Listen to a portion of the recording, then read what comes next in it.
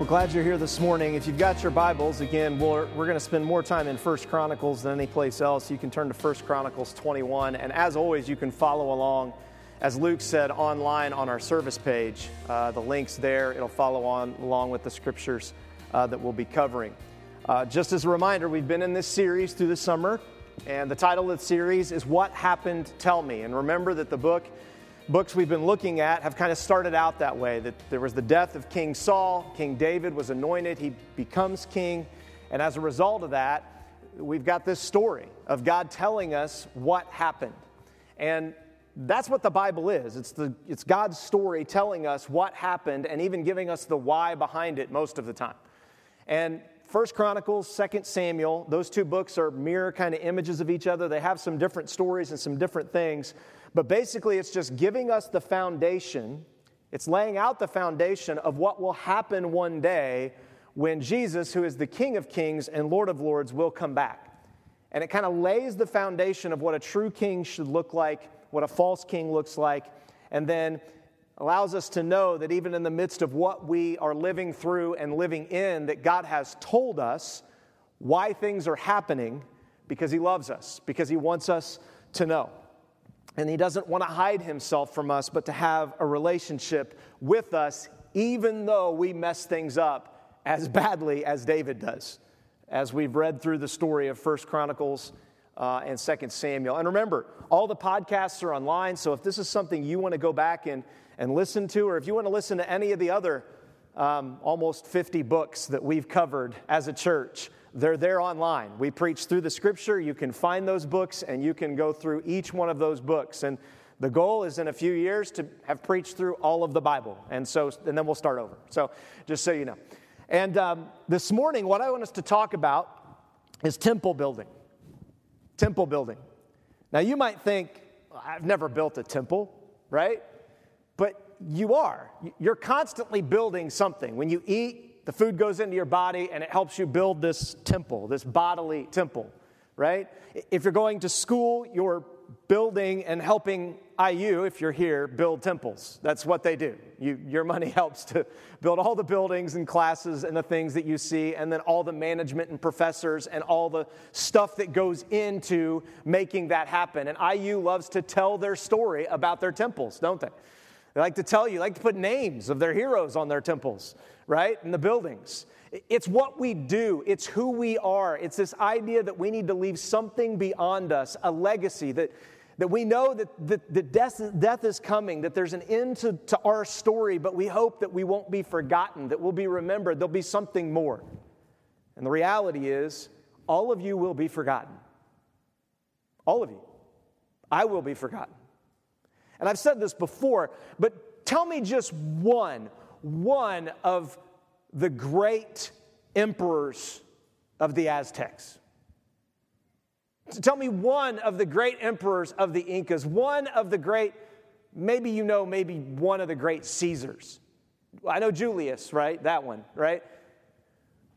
How about one major person of the Chinese dynasties? And you say, oh yeah, the Ming, they made those vases, all right? That's what you come up with something. You see, you can't even tell me your great-great-great-grandfather's name, can you? You're going to be forgotten on this earth. What's important for us to understand is that God lays out in Scripture that if we know Him and if we're connected to Him, we will never be forgotten.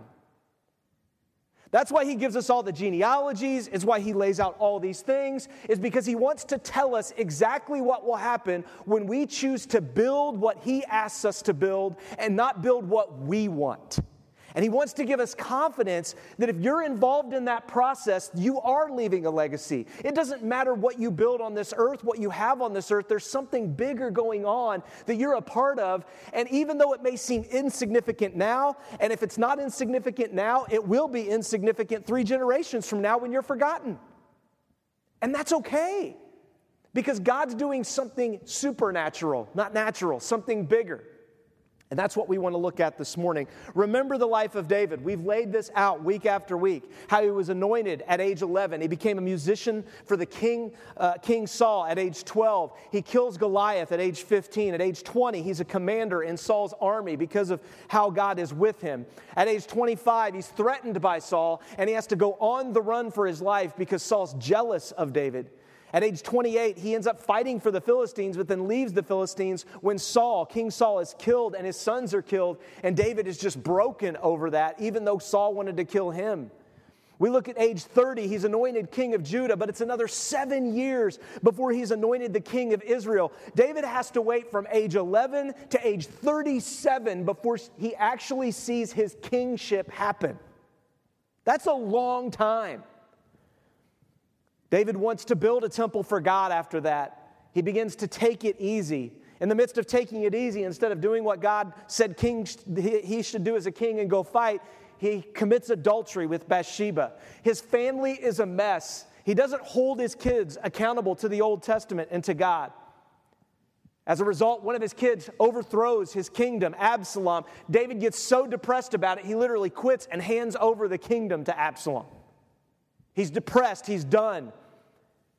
His son's rebellion causes him to be killed, and he loses his son. And as a result, through the encouragement of others, David is restored as king, and David's heart is restored before God. Then there's division in the kingdom. Then David decides to take an illegal census, which we looked at last week, how dangerous it can be when we start counting the things of this world instead of counting on the things of God. And this week, we see David coming to the end of his life. He's probably almost 70 at this point. He's coming to the end wondering, what's my legacy? He's probably looking back on his life, seeing all the mistakes, seeing that he wanted to build a temple for God, but God said he couldn't. No, you're not going to. And what's David's response to all of that? And David decides to go on a temple building project, but he hands it off to his son, and I want to look at that this morning. Last week we ended with this: the tabernacle of the Lord, which Moses made in the desert, and the altar of burnt offering were at the high place in Gibeon. But David could not go before it to inquire of the Lord because he was terrified of the sword of the Lord's angel. Remember, David took the illegal census. God had him make an offering, but he didn't make an offering in the temple. He made it at a separate place. And then David is reminded of the fact that God is alive and well in his tabernacle. Remember, God asked the people to build a tabernacle for him. God never wanted to be separated from his people, but you know what? We keep wanting to be separate from him. We don't want to be too close to God because we're like David. We're terrified to give God control, if we're really honest. We are terrified that we won't get what we want. We won't be able to build the things we want to build if I actually fully surrender to God and give him control. Because I don't know if I fully trust him, and I'm terrified, if I'm really honest, when I read Scripture of what he might ask of me based on what I've seen in this book. And to be honest, most of us don't want to deal with that.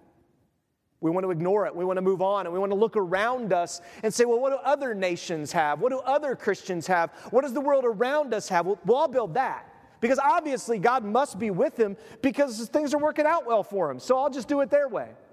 Instead of going to God, not in terror, but in confidence that he wants a relationship with you. And David, in this moment of terror, begins to think probably to himself, what's going to be my legacy? You got to remember, God wanted to be close to Adam and Eve in the garden, and they said, no, we reject God and we take the fruit. They chose the fruit. They chose to build something different than God asked them to build. Then they built a Tower of Babel. God told them not to build a tower. He said to scatter. And they said, no, we're going to come together and be unified to do something big for God. And they build a tower, and God comes down and confuses all the languages and scatters them like he said they should have scattered in the first place. You see all the way through Scripture God doing this. When they're on the mountain, God wants to speak to them directly, and they say, no, you speak to Moses and we'll listen. We don't want to get that close to you. And it said that God's heart was broken by that. By the people not being terrified of him because they saw the glory of God and thought, I don't want to be near that, instead of, wow, if there's any way I could be near that, I pray I might be. And as a result, we'll see in a minute, they turn again away from God. All the way through Scripture, we see people building barriers to get to God. Now, does God sometimes give them barriers? Yes. The tabernacle was a barrier to keep them from His holiness, but the tabernacle was made with skins, if you remember. Most of the tabernacle was out of the skins of animals. It was to show them that something had to die so that they could enter into God's presence. And that's what we find out in the New Testament, that God Himself was giving a picture that He would come one day, He would die, and He would build for us what we could never build for ourselves, a relationship with Him. And all of the Old Testament is giving us pictures and images of what God is trying to communicate about Himself. And so often we try to do things for God that we think He will be impressed by, right? Our entire world has the fear of man, trying to impress man all the time, versus recognizing that if I go before God and I seek Him and I confess my sins, He will allow me to have His favor, right? And then He will give me the favor of the men He wants me to be with. And I can trust Him and give Him control that I can't get for myself. And so pick up the story in chapter 22. Then David said, "This is the house of the Lord God, and this is the altar of burnt offering for Israel." David gave orders to gather the foreigners that were in the land of Israel, and he appointed stonecutters to cut finished stones for building God's house. David supplied a great deal of iron to make the nails for the doors of the gateways and for the fittings, together with an immeasurable quantity of bronze and innumerable cedar logs, because the Sidonians and the Tyrians had brought a large quantity of cedar logs to David. This is a big project. This is huge. And David has decided, after knowing the tabernacle and the altar, that God needs something bigger. So he decides to build this temple, or to get ready to build this temple. Now, I have a confession to make before you. This is a passage. If I have to look at all the Scripture and some of the hardest passages for me to wrestle through, this is one of the hardest. And the reason is because it's amazing to me how God will use stupidity for His glory, right? He does it all the time. He turns everything around for His glory, but that doesn't mean that that's exactly what He wanted. He allows us to do things so that He can show us His glory and show us who He is. And I think that I struggle with this because I wonder, was the temple supposed to be built or not? We know that God, after the temple was built by Solomon, came down and filled the presence of the temple. He came down and actually filled the Holy of Holies that we read about later in the stories of Scripture. But just because He does that, does that mean He approves of it all? No, just like in the New Testament, God says that when we come to know Jesus Christ, He fills us with His Holy Spirit. Does that mean He approves of everything in our life? Nope. He comes in to begin to clean house, not say our house is so wonderful, right?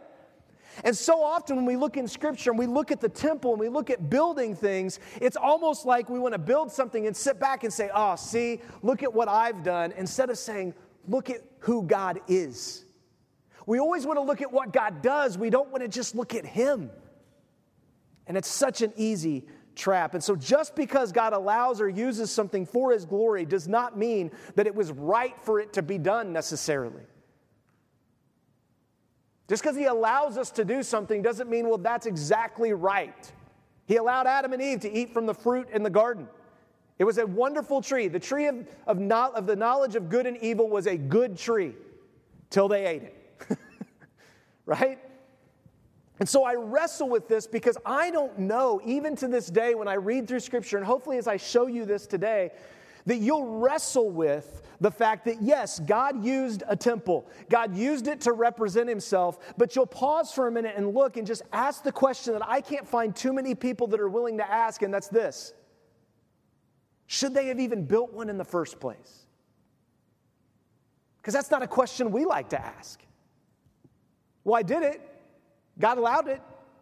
He blessed it. So it must be right. Maybe.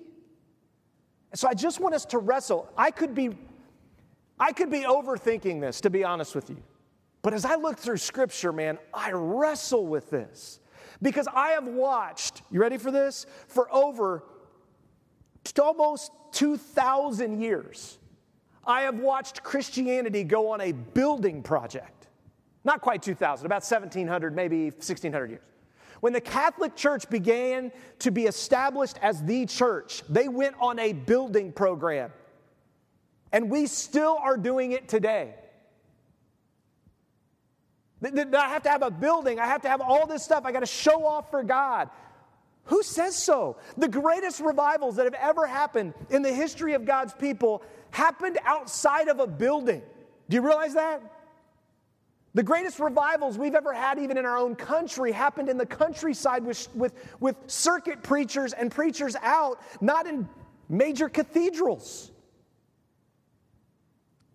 David goes on and says this. This is what I would challenge you with. The people of God in the book of Exodus, it's easy for us to build things and slap God's name on it. To think that we're building something for God, when in reality, we're building something for ourselves. If you look at Exodus 32, this is when the people have been delivered out of the slavery of Egypt. They're wandering in the wilderness. They come up to Mount Sinai where God wants to have a relationship with them. Moses has gone up into the presence of God, into the fiery cloud on the mountain, and he hasn't returned. He's been there a long time. And the people who said they would listen to Moses get tired of waiting. Let me say that again. They get tired of waiting. Let me say it a third time. They get tired of waiting. You sound familiar? You get tired of waiting? I'm just going to take matters into my own hands? That's exactly what they do. They decide to build something, you ready for this? For God. When the people saw that Moses delayed in coming down from the mountain, they gathered around Aaron and said to him, Aaron was the priest, "Come, make us a god who will go before us, because this Moses, the man who brought us from the land of Egypt, we don't know what's happened to him." Jump to verse 6. Then they said, "Israel, this is your God." So they fashion a golden calf. Aaron participates in this stupidity. He has them bring all their gold stuff together, like David donated all the bronze, all the cedar. They bring all their gold, they melt it down, they make a golden calf. Aaron says, "Here's the thing you wanted, a golden calf for you." Then all the people said, "Israel, this is your God, who brought you up from the land of Egypt." They didn't create a new God. They created a calf and then put God's name on it. And it is so easy for you and I to do that.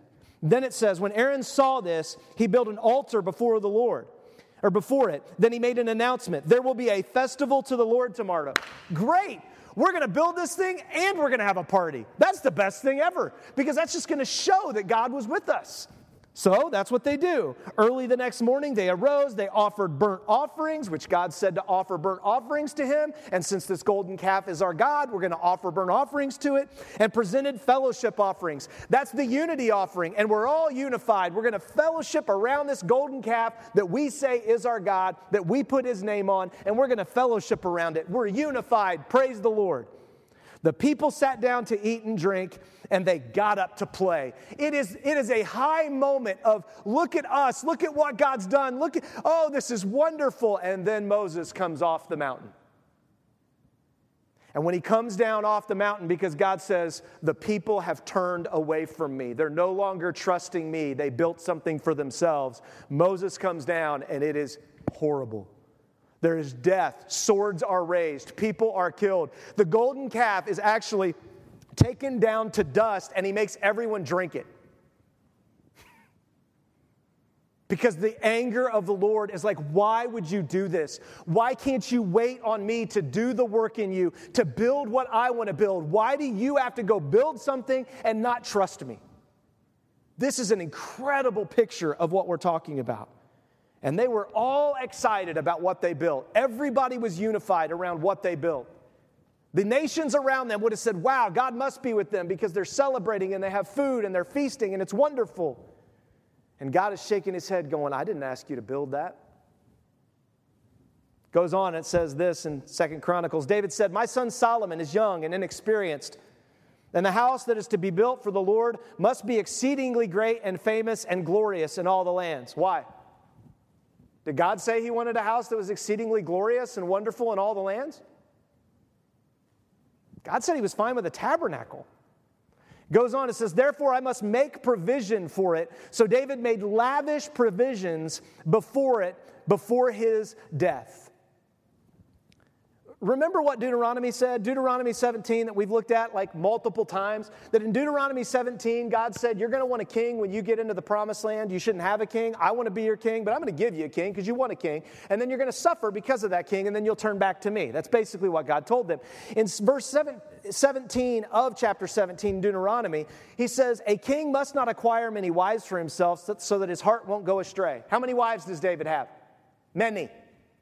How many wives does his son Solomon end up having? 700. 700 wives.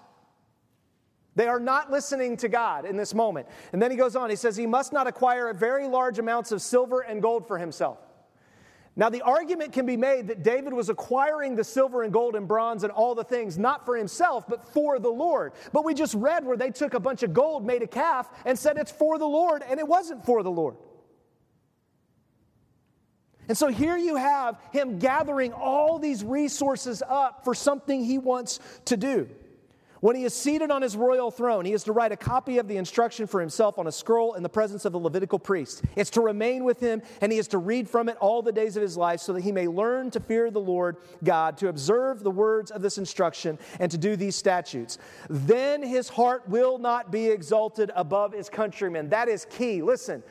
The tendency that we have is to build something and then say, I'm greater than. Look at what I did compared to what they did. That's our tendency. It's who we are. It's to prove something that like God's closer with us than He could be with them. No, God says you need to write this down and keep it so you never become a king like that. You never become a leader like that, a person who has that attitude. You need to recognize I delivered you, not you. I took you out of Egypt. You didn't deserve it. I'm fulfilling covenants that you didn't make with people you didn't know.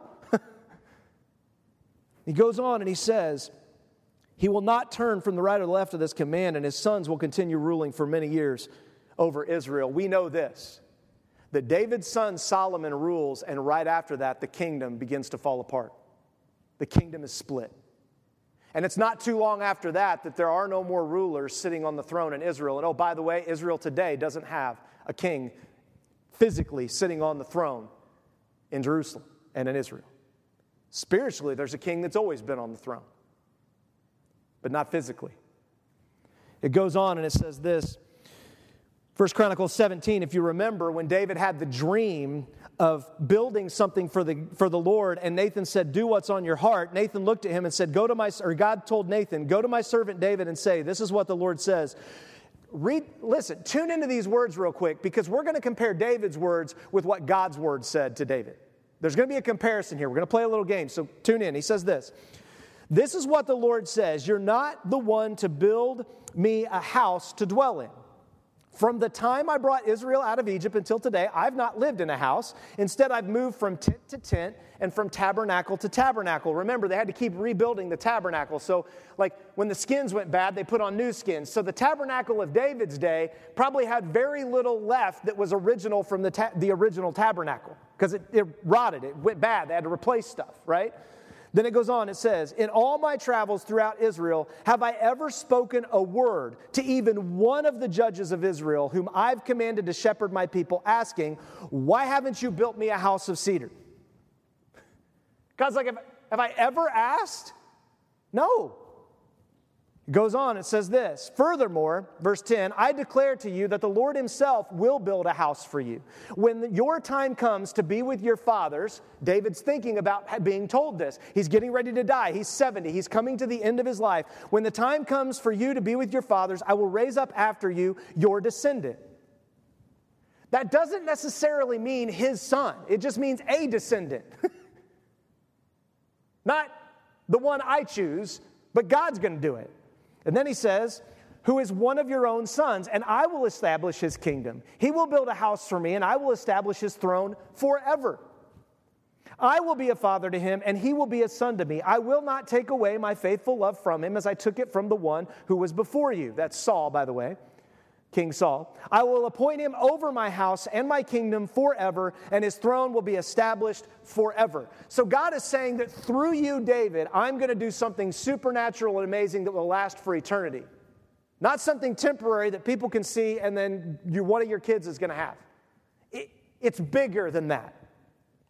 In 2 Samuel 7, he said it this way. He says, I will raise up after you, David, a descendant who will come from your body, and I will establish his kingdom. He will build a house for my name, and I will establish the throne of his kingdom forever. I will be a father to him. He'll be a son to me. When he does wrong, I will discipline him with a human rod and with blows from others. But my faithful love will never leave him. As I removed it from Saul, I removed him from your way. Your house and kingdom will endure before me forever, and your throne will be established forever. God is saying, I am making with you an eternal promise. And see, what happens is we get these ideas of these eternal promises that God wants to build his kingdom, and then we go, well, then I got to get kingdom building right now. I got to bring God's kingdom now. I got to make kingdom stuff happen now. Instead of just saying, I can walk simply with God and trust him with what he tells me in his word and what is written, and so I don't have to store up a bunch of treasures. I can put the word next to my throne and remind myself that I'm no better than anybody else, which then gives me the ability to give it away, to be merciful instead of trying to hoard it. That's the reminder that God gives here. He goes on, he says, then he summoned his son Solomon and instructed him to build a house for the Lord God of Israel. Talk about pressure. You're going to do this. I've stored up all this wealth. I've done all this for you. Now, buddy, you do it. Goes on, says this. My son David said to Solomon, it was on my heart or in my heart to build a house for the name of Yahweh my God, but the word of the Lord came to me. Read this. You have shed much blood and waged great wars. You are not to build a house for my name because you've shed so much blood on the ground before me. I challenge you to go through the Bible and find anywhere where God actually said this to David. Now, did God speak to David? Yes. Could God have said this to David at another time that we don't have written down? Yes. But that is not what God told Nathan to tell David. It's not in any of Nathan's prophecies to David. It's not written to David. Could he have thought that's why God may have done this because of the blood? Possibly. I don't know. Can we trust David? Yeah, I think we could probably trust David. Maybe God did speak to him, but here's what I know. It's not written anywhere else that God told him, this is why I won't let you build a temple. God said, I want to build the temple. That's why you're not building a temple. That's what we have written. Now, if we go ahead and build one, is God like, okay, I'm done with you. I dismiss you. You're no longer my child. Get out of... No, not necessarily. That's not what God does in Scripture. That's not how he does things. He walks alongside of it. He's like, okay, yeah, we got that to deal with now. Okay, let's deal with it. If you're going to do it, you're going to do it right?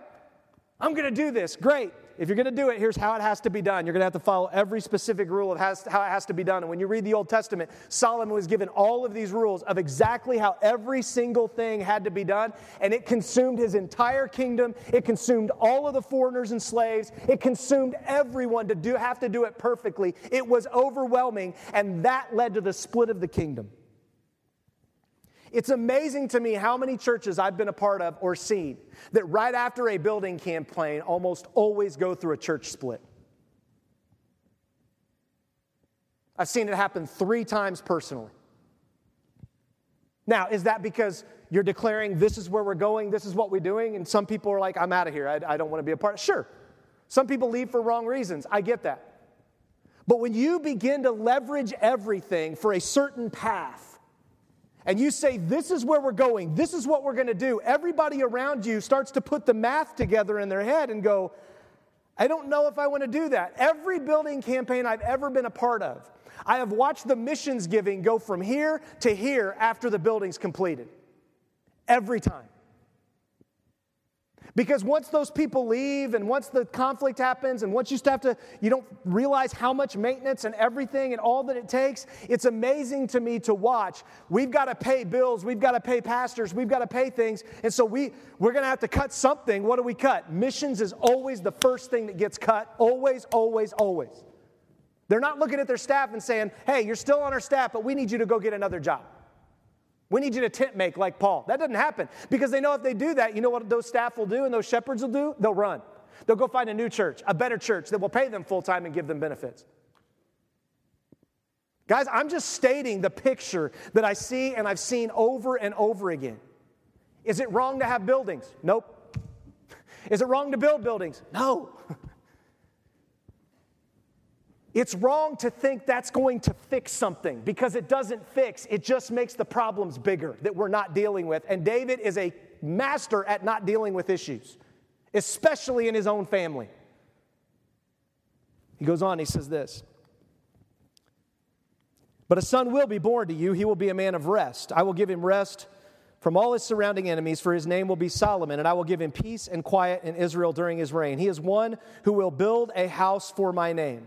He will be my son, and I will be his father. I will establish the throne of his kingdom over Israel forever. So God says here, yes, Solomon is the one. Solomon is the one that I'm going to bless and that I'm going to pour my life out into, and he is going to have peace, and I'm going to use him to build a house for my name. Again, the interpretation becomes a physical house right now during his reign. No, God said, I'm going to build a house that will never end. He goes on and says this. Then David comforted his wife. This is in 2 Samuel 12 where God talks about Solomon. Remember, David had committed adultery with Bathsheba. He married her. The first child died. And now God blessed David and Bathsheba with another child. She gives birth to a son and named him Solomon. And the Lord loved him. And he sent a message through Nathan the prophet who named Solomon Jedediah because of the Lord. Jedediah means beloved of the Lord. How can the son who came from adultery and murder be the most beloved of the sons? Because that's how amazing God's grace is. And that should just make your heart like jump a beat. When you realize that there's a God, no matter what your circumstances, where you came from, the mess you've been in, that looks down with mercy and grace and says, I love you. You are beloved to me.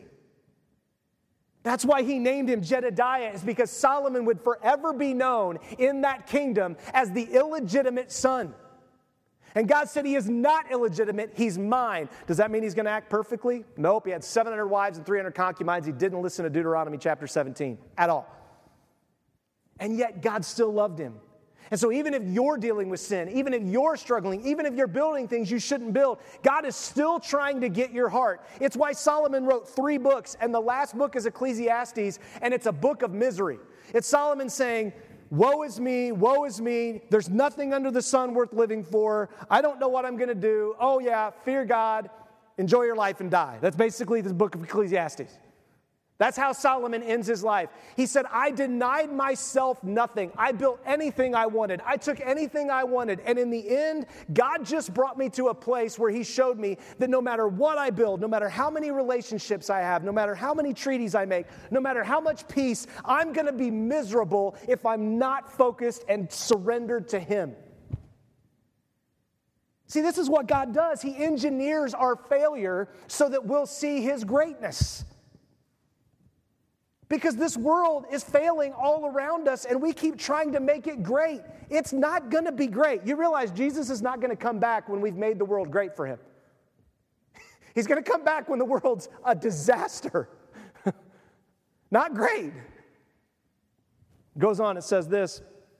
Now, my son, may the Lord be with you, and may you succeed in building the house of the Lord your God as he said about you. Above all, may the Lord give you insight and understanding when he puts you in charge of Israel so you may keep the law of the Lord your God. Amazingly, God answers this prayer of David's. And Solomon prays for wisdom, and he becomes one of the wisest men to ever live. Goes on and says, then you will succeed if you carefully follow the statutes and ordinances the Lord commanded Moses for Israel. That includes Deuteronomy 17 that Solomon didn't listen to. Be strong and courageous. Don't be afraid or discouraged. Maybe David, in his own fear of God, recognized, I don't want my son to be as afraid of God as I am. You can trust him. Even though there's that angst, you can trust him. You don't have to be afraid. He goes on. Notice, I've taken great pains to provide for the house of the Lord. 3,775 tons of gold. That's a lot of gold. 37,750 tons of silver and bronze and iron that can't be weighed because there's too much of it. I've also provided timber and stone, but you'll need to add more to them. What? More? Yeah, it's never enough. More. And then it goes on. You also have many workers, stone cutters, masons, carpenters, and people skilled in every kind of work. In other words, David was great at building infrastructure and training people to do all the jobs he needed them to do so he could build what he wanted to build, which is the argument we're having today in our own culture. In gold and silver and bronze and iron beyond number, now begin the work, and may the Lord be with you. This moment seems like, oh yeah, this is exactly what the Lord wanted. This is exactly what the Lord allowed to happen. I still don't know, reading biblically, if it's what he wanted. And here's why. Jesus said it this way in Matthew 6. Don't collect for yourselves treasures on earth where moth and rust destroy and where thieves break in and steal, but collect for yourselves treasures in heaven where neither moth or rust destroys and where thieves don't break in and steal. For where your treasure is, there your heart will be also. No one can be a slave of two masters, since he will either hate one and love the other or be devoted to one and despise the other. You cannot be slaves of God and money. There'll be a tension all the time between those two things. In 2 Chronicles, it goes on. It says, Then David ordered all the leaders of Israel to help his son Solomon. The Lord your God is with you, isn't he? The correct answer is yes, because God made a covenant with them. But that doesn't mean everything we do is what God wanted, right? Then he goes on and he says, And hasn't he given you rest on every side? For he has handed the land's inhabitants over to me, and the land has been subdued before the Lord and his people. Now, determine in your mind and heart to seek the Lord your God. That is a great word from David in that moment. No matter what happens, no matter what you're doing, you've got to determine that you're going to seek the Lord with your mind and your whole heart. Now again, I go back to the golden calf. They thought they were seeking the Lord with their whole life. They were having a party, they were sacrificing, they were doing it all, and they missed it. But at least David said it. And then he says, get started building the Lord's sanctuary so that you may bring the ark of the Lord's covenant and the holy articles to God, to the temple that is to be built for the name of Yahweh. Hey, at least he's building the temple for the name of Yahweh and not some other name. That's a good thing. When David was old and full of days, he installed his son Solomon as king over Israel. Then he gathered all the leaders of Israel, the priests and the Levites. Another good thing David did, he did a handoff to Solomon. He didn't wait until he was dead and keep all the power for himself. He transferred power to Solomon. That's something that most kings won't do because they want to keep control till their dying day. At least David was willing to give up control. And then it says, then he gathered all the leaders of Israel, the priests and the Levites. The Levites 30 years old or older were counted, and the total number of men was 38,000 by head count. The Levites were not supposed to be counted. We read that last week, at least not in the military sense. Yet David counts them for the spiritual sense. I don't know if that was right or not. I struggle with that because the Levites weren't supposed to be counted, but he did it. Of these, David said, 24,000 are to be in charge of the work on the Lord's temple. That's a lot of people. 6,000 are to be officers and judges. Why? Because you need people watching the finances and managing the project. 4,000 are to be gatekeepers, and 4,000 are to praise the Lord with the instruments that I've made for worship. David made that many instruments for worship? Holy smokes. Then it goes on. Then David divided them into divisions according to Levi's sons. Amram's sons, Aaron and Moses. Aaron, along with his descendants, was set apart forever to consecrate the most holy things, to burn incense in the presence of Yahweh, to minister to him, and to pronounce blessings in his name forever. As for Moses, the man of God, his sons were named among the tribe of Levi. These were the sons of Levi by their ancestral houses, the heads of families, according to their registration by name and the head count, 20 years old or more, who worked in the service of the Lord's temple. At least David's taking seriously who's supposed to be doing what jobs. That's a good thing. It's not a bad thing. The divisions of the descendants of Aaron were as follows, and the entire chapter lays that out. You jump to chapter 25. David and the officers of the army also set apart some of the sons of Asaph, Hermin, and Jeduthun, who were to prophesy, accompanied by lyres, harps, and cymbals. This is the list of the men who performed their service, and there's a whole list. All these men were under their own father's authority for the music in the Lord's temple, with cymbals, harps, and lyres for the service of God's temple. Asaph, Jeduthun, and Heman were under the king's authority. They numbered 288 together with their relatives who were all trained and skillful in music for the Lord. They cast lot for their duties, young and old alike, teacher as well as pupil. This is some serious, crazy, dominating worship. This temple is dominating everything at this moment. Not bad, but at least David's taking it seriously. He's understanding that if we do this, it's going to require all of our effort.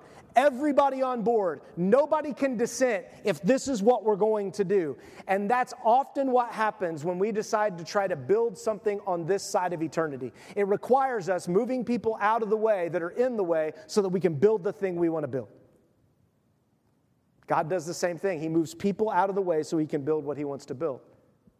Again, this happened. The temple was built. God used the temple. I still question in my heart, is this the way it should or could have gone down? In chapter 26, it says, this entire chapter in 26, almost the entire chapter is about how to handle money. It's about all these people that have to be in charge of all the resources because there's so much of it that David has to have people in charge of the treasuries of God's temple, the treasuries of what's been dedicated, the treasury of the temple, in charge of the other treasuries, the treasuries of what's been dedicated to King David, the outside duties of officers and judges, and overseers in every matter relating to God and king. This is going to consume everyone. This is the list of the Israelites, the heads of the family, the commanders of thousands and the commanders of hundreds, and their officers who served the king in every matter to do with the divisions that were rotated military duty each month of the year. David didn't count the men aged 20 or under, for the Lord had said He would make Israel as numerous as the stars of heaven. Joab, son of Uriah, began to count them, but they didn't complete it. There was wrath against Israel because of this census, and the number was not entered into the historical record of King David. So even God talking about all these numbers, He recognizes that we have all these numbers, but I'm not going to enter those numbers. They're not important because they were taken wrongly. Like, it goes back to this mess. And listen, we should be encouraged that God uses the mess. That as I walk through the mess of this life, as I make mistakes, as I try to figure this out, that God is in heaven saying, I've got this. I'm still pouring out my mercy. I'm still pouring out my covenant. Are there consequences? Absolutely. But I've not given up on people. I've not given up on you. That's the encouragement of this, whether the temple was supposed to be built or not built. Goes on, it says this. David ascended all the leaders of Israel and Jerusalem, the leaders of the tribes, the divisions of the king's service, the commanders of the 1,000, the commanders of the hundreds, and the officials in charge of all the property and the cattle of the king and his sons, along with the court officials, the fighting men, and all the brave warriors. That's a lot of people assembled. Then King David rose to his feet. Remember, that's kind of a big deal. I think that's why it's written there, is because David was really old. And if you're really old, you know how hard it is to rise to your feet, correct? You're like, I got to get up. I don't want to get up, right?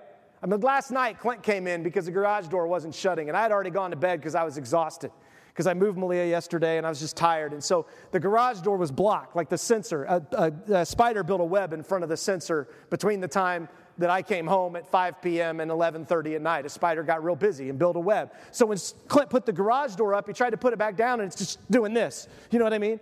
So he comes up, he gets me, he says, Dad, the garage door won't go down. I'm like, oh.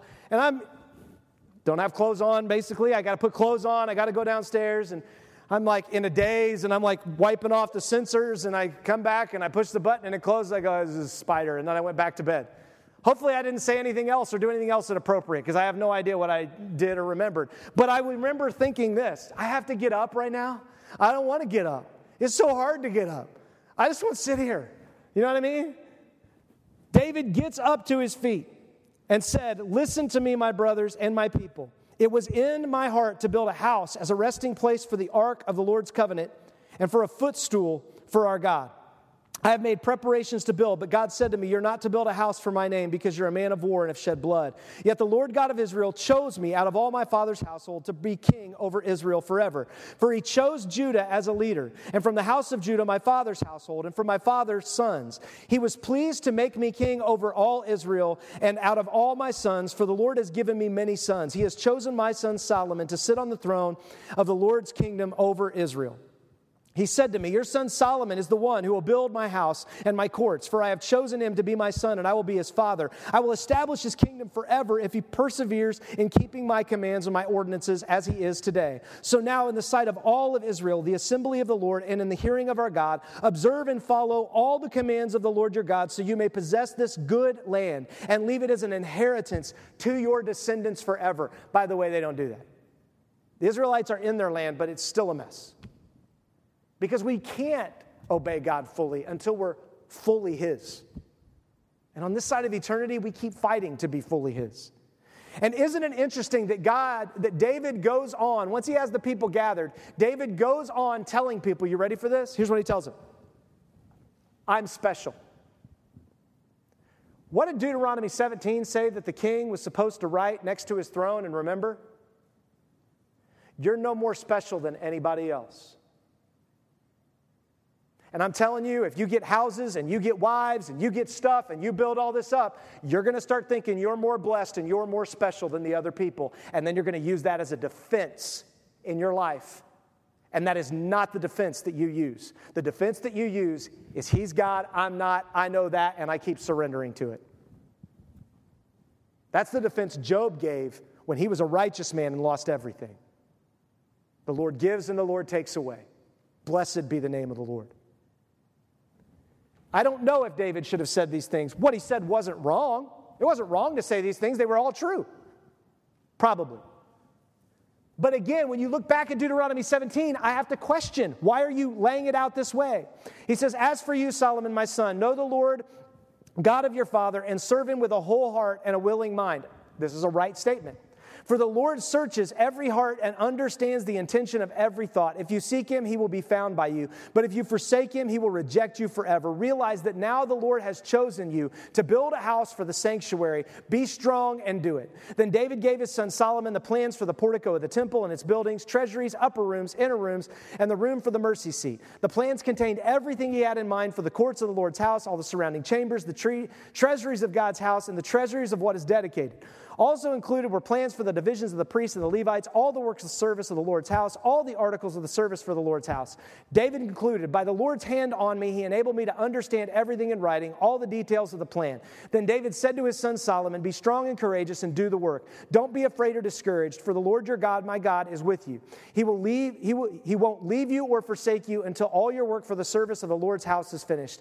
Here are the divisions of the priests and Levites, all the service of God's house. Every willing man of any skill will be at your disposal for the work, and the leaders and all the people are at your every command. Then King David said to the assembly, my son Solomon, God has chosen him alone. He is young and inexperienced. The task is great because the temple will not be for man, but for the Lord God. So the best of my ability, I've made provisions in the house of my God. Moreover, because of my delight in the house of God, I now give my personal treasures of gold and silver for the house of the Lord over and above all that I've provided for the holy house. Now, this is a good thing. David shows that I wasn't storing up all this stuff for myself. I surrender it all back to God. In the midst of making this decision, David is committed all in. He's not like, you all be committed all in, but I'll keep my part. He's like, nope, we're all committed all in. That's commendable. He goes on and he says, now, who will volunteer to consecrate himself today to the Lord? Then the leaders of the households, the leaders of the tribes of Israel, the commanders of thousands and hundreds, and the officials in charge of the king's work gave willingly.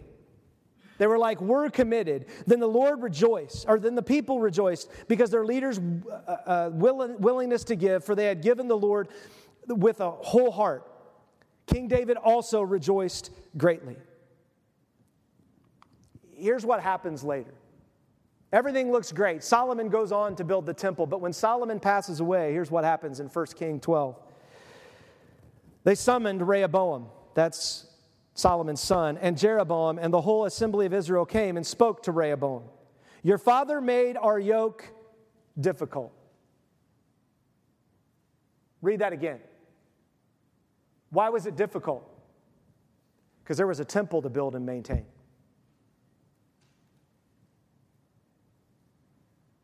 And when you decided to build a temple and maintain it, it's going to be tough. Everybody thinks home ownership's a great idea, right? Until you can't call the landlord. It's your bill. Then all of a sudden it's like, hey, is home ownership a good idea? Yeah, it is. Long term. Sometimes not short term. And God's trying to get them to see the long term, not the short term. And so here you have the people saying, we would love to follow you, Rehoboam, but we're asking this question of you. Are you going to make this as hard for us as Solomon did? Are you going to burden us like Solomon did? Is this just going to continue to maintain and do this? You therefore lighten your father's harsh service and the heavy yoke you put on us, and we will serve you. And remember what Jesus said? He said, my yoke is easy and my burden is light. Rehoboam replied, go home for 3 days and then I'll return. So the people left, and King Rehoboam consulted with the elders who had served his father Solomon when he was alive, asking, how do you advise me to respond to these people? And here's what happens. Solomon listens to the older elders, the leaders, and the old leaders tell him, yeah, no, you need to lighten up. You need to make, like, it has been harsh for them. And the wise older elders tell him, yeah, your dad was kind of rough. We couldn't get him to that's the right thing to do. And instead, Rehoboam said, I don't really like that answer. And so he went and got his friends and the young leaders and said, what do you guys think? And they're like, oh, make it harder for them. Get more out of them. They can give more. They can do more. And that's what Rehoboam does. And when he does it, the kingdom splits. And Jeroboam takes the northern kingdom, and Rehoboam takes the southern kingdom, and within just a couple of 100 years, there's no kingdom. See, we have to be very careful what we build. This is what Jesus said, Matthew 12. He looked and he said, but I tell you that something greater than the temple is here. Jesus was talking about himself. He said, if you had known what this means, I desire mercy and not sacrifice, you would have not condemned the innocent, for the Son of Man is the Lord of the Sabbath. What Jesus is saying here is he's saying, you guys keep looking for rest. You keep looking to build something that will give you rest and peace and that will give you what you want. And I'm telling you, you won't find it outside of the Lord of the Sabbath, who is me. There's something better here today than this temple we're in, and it's me. He goes on and says in Acts 7, oh, by the way, that statement, along with a couple of other ones, got Jesus killed. Because, see, when you start to challenge the things that people have built, they want to kill you. How dare you confront me? Rehoboam's young leaders, how dare they confront you, Rehoboam? You're the rightful king. See, we don't want to be challenged. We don't want anybody to push back on us because I'm trying to build something here and I got it figured out. And we just all need to get on board and we all need to do what I tell you to do. Not realizing the cost long term. So Jesus ends up being killed because he challenges the temple over and over again because he keeps looking at them and saying, this temple is nothing. I'm everything. In Acts 7, the first martyr does the same thing, Stephen. He says, our ancestors had the tabernacle of the testimony in the wilderness, just as he who spoke to Moses commanded him to make it according to the pattern he had seen.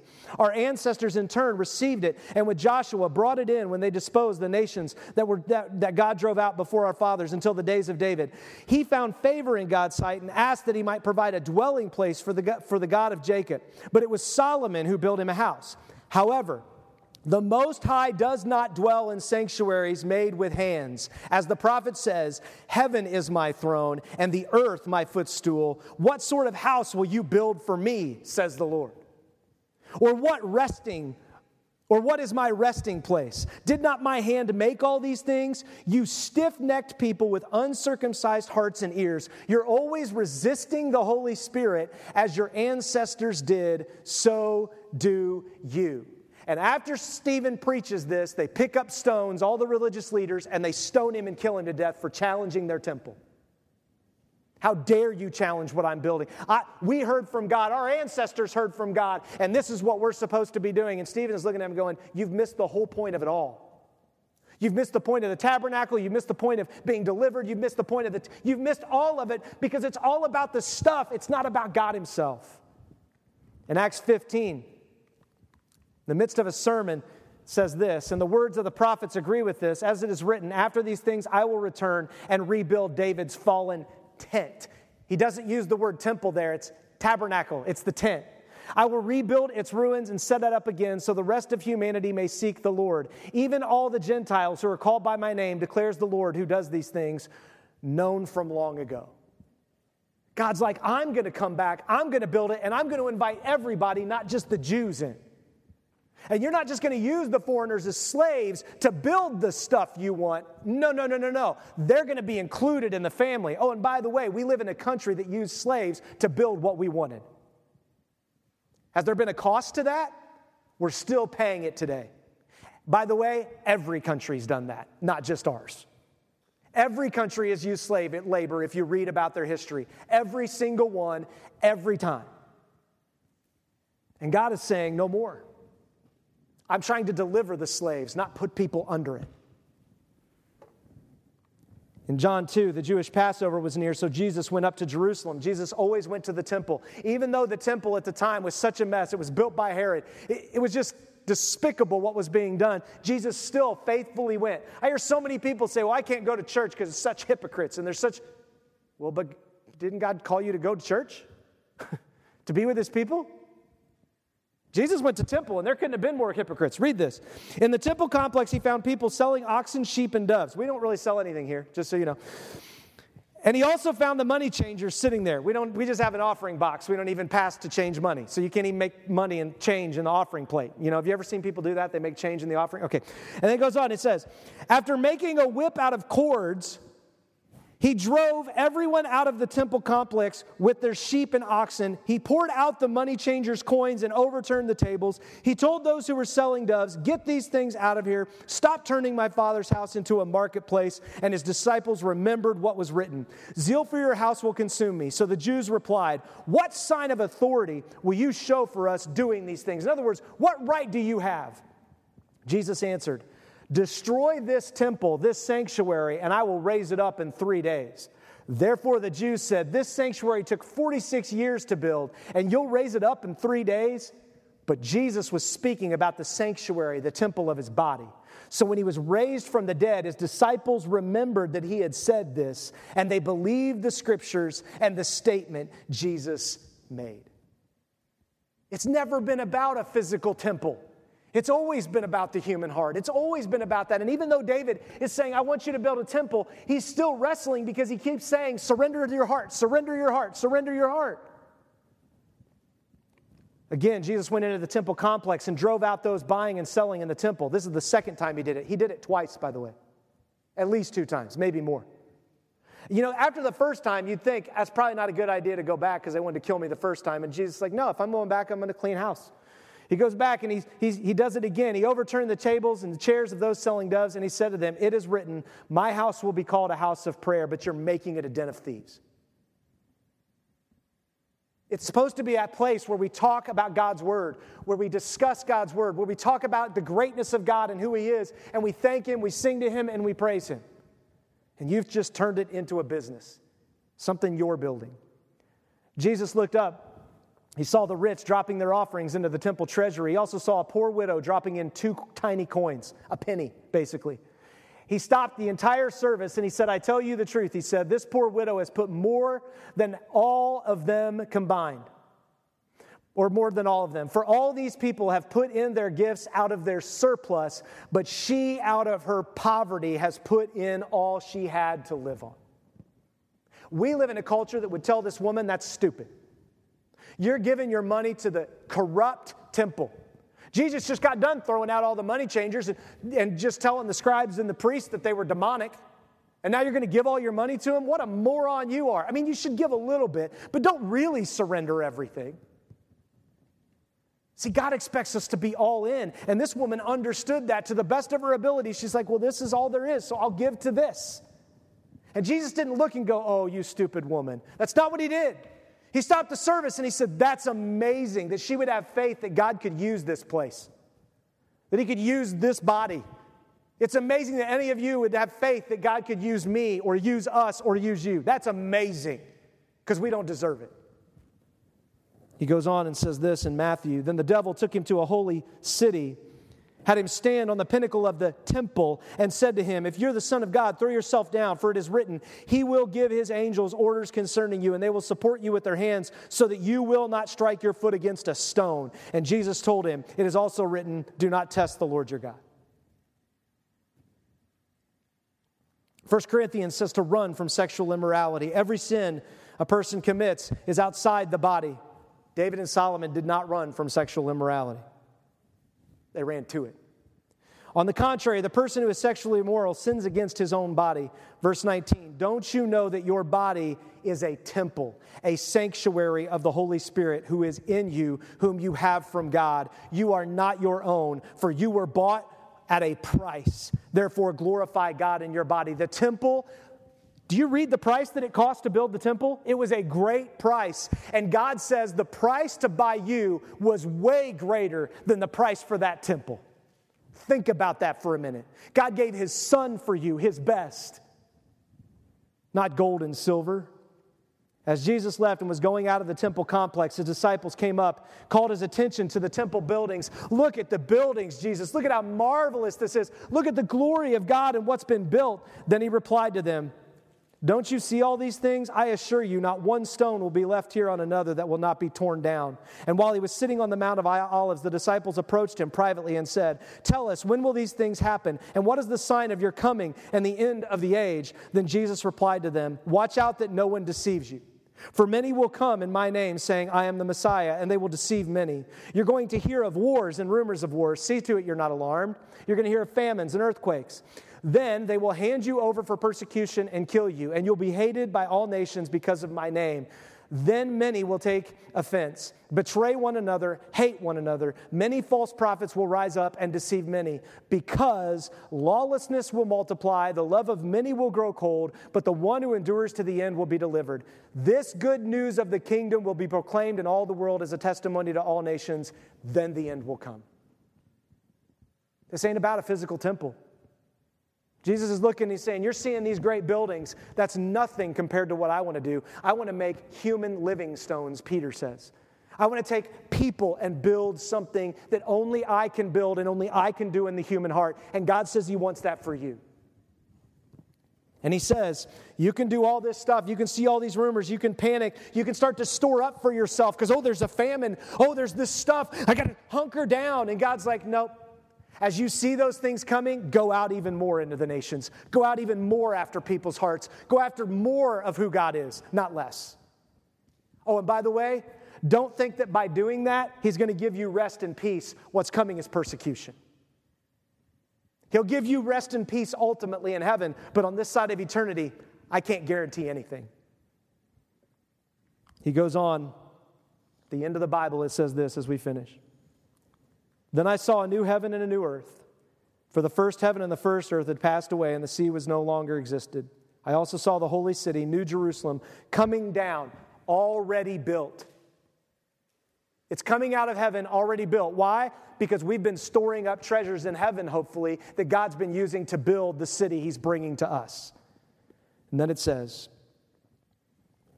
"Coming down out of heaven from God, prepared like a bride, adorned for her husband. I did not see a sanctuary in it because the Lord God Almighty and the Lamb are its temple, are its sanctuary. The city does not need the sun or moon to shine on it because the Lord's glory illuminates it, and its lamp is the Lamb." God says that there's going to come a day when it becomes obvious that the walls that we've built, all the things that we built up to be distant from God, will be ripped apart. There'll be no temple curtain. There'll be no wall. The gates will be open of Jerusalem, and we will actually enter in, and we will have worship with our God one-on-one. And He even says that we can have that now through the power of the Holy Spirit in our lives. What are you building? And whatever you're building, have you considered and have you asked yourself, am I building this because I just want to do what God does? I want to follow Him. He says to work 6 days and rest one. I'm going to do that. I'm just going to obey Him. I'm going to follow Him. I'm going to do what He wants. Or are you doing it because you think there's something that you can get on this side of eternity? Because you might get some things. But Jesus said it's all going to be torn down one day. And all that's going to be left is what He built. Can I just encourage you? Recognize that your body is a temple that you get to choose who will build it. And can I just encourage you to surrender your life to Jesus and allow him to come in and build what he wants to build? By the way, he'll be patient with you just like he was patient with David, just like he was patient with Solomon, just like he was patient with Peter. He will be patient with you as he builds into your life what only he can do. And in the end, we can trust him. Let's pray. Father, thank you this morning for this word. Thank you for your building program. It's a building program that we can't control. You're building something that we can't build ourselves. We have to trust you. Lord, I'm thankful that you're patient with us, that you allow us, kind of like a kid building something for their family when they're young and they bring it and it doesn't even look like it's supposed to look like, yet a father looks at it and says, thank you. I love you. It's the act of bringing it to you and truly surrendering that you're looking for, not the thing we bring and not the thing we've built. And so, Father, I pray that if anyone's listening right now, they'll realize that they don't have to get themselves built up to come to you. That's the opposite of grace. The Bible says there's no way they can build themselves. They admit that. They surrender. They admit that they've sinned, that they've broken your law, that they're separated from you. And they come and they surrender and they say, God, please build something out of my life. I surrender to you. I trust you. And I believe that you will build something for your glory through this temple that you are now given. And so, Lord, if anyone here is not surrendered to what you did on the cross, that you died in their place, you came back from the dead to prove that you are God and that you can raise their dead life from nothing to something, I pray today would be the day they surrender. And for those of us who are called your followers, I pray that we would look back through these verses and really question what we're trying to build. Are we trying to build for you? Are we building what you want? Or are we just building what we think we want? And Lord, I pray that we would come to you. I pray that we'd lean into the body. I pray that we would participate together in having that conversation so then in the end we'll realize one day how glorious and beautiful you fully are. Lord, I thank you for our church. I thank you for this body. I thank you for the people that you've changed and transformed and the people that we've been able to send out all around the world. I thank you for the commitment to missions that we continue to give. And Lord, you've provided abundantly for us, and we are so grateful. Help us to be your witnesses. Amen.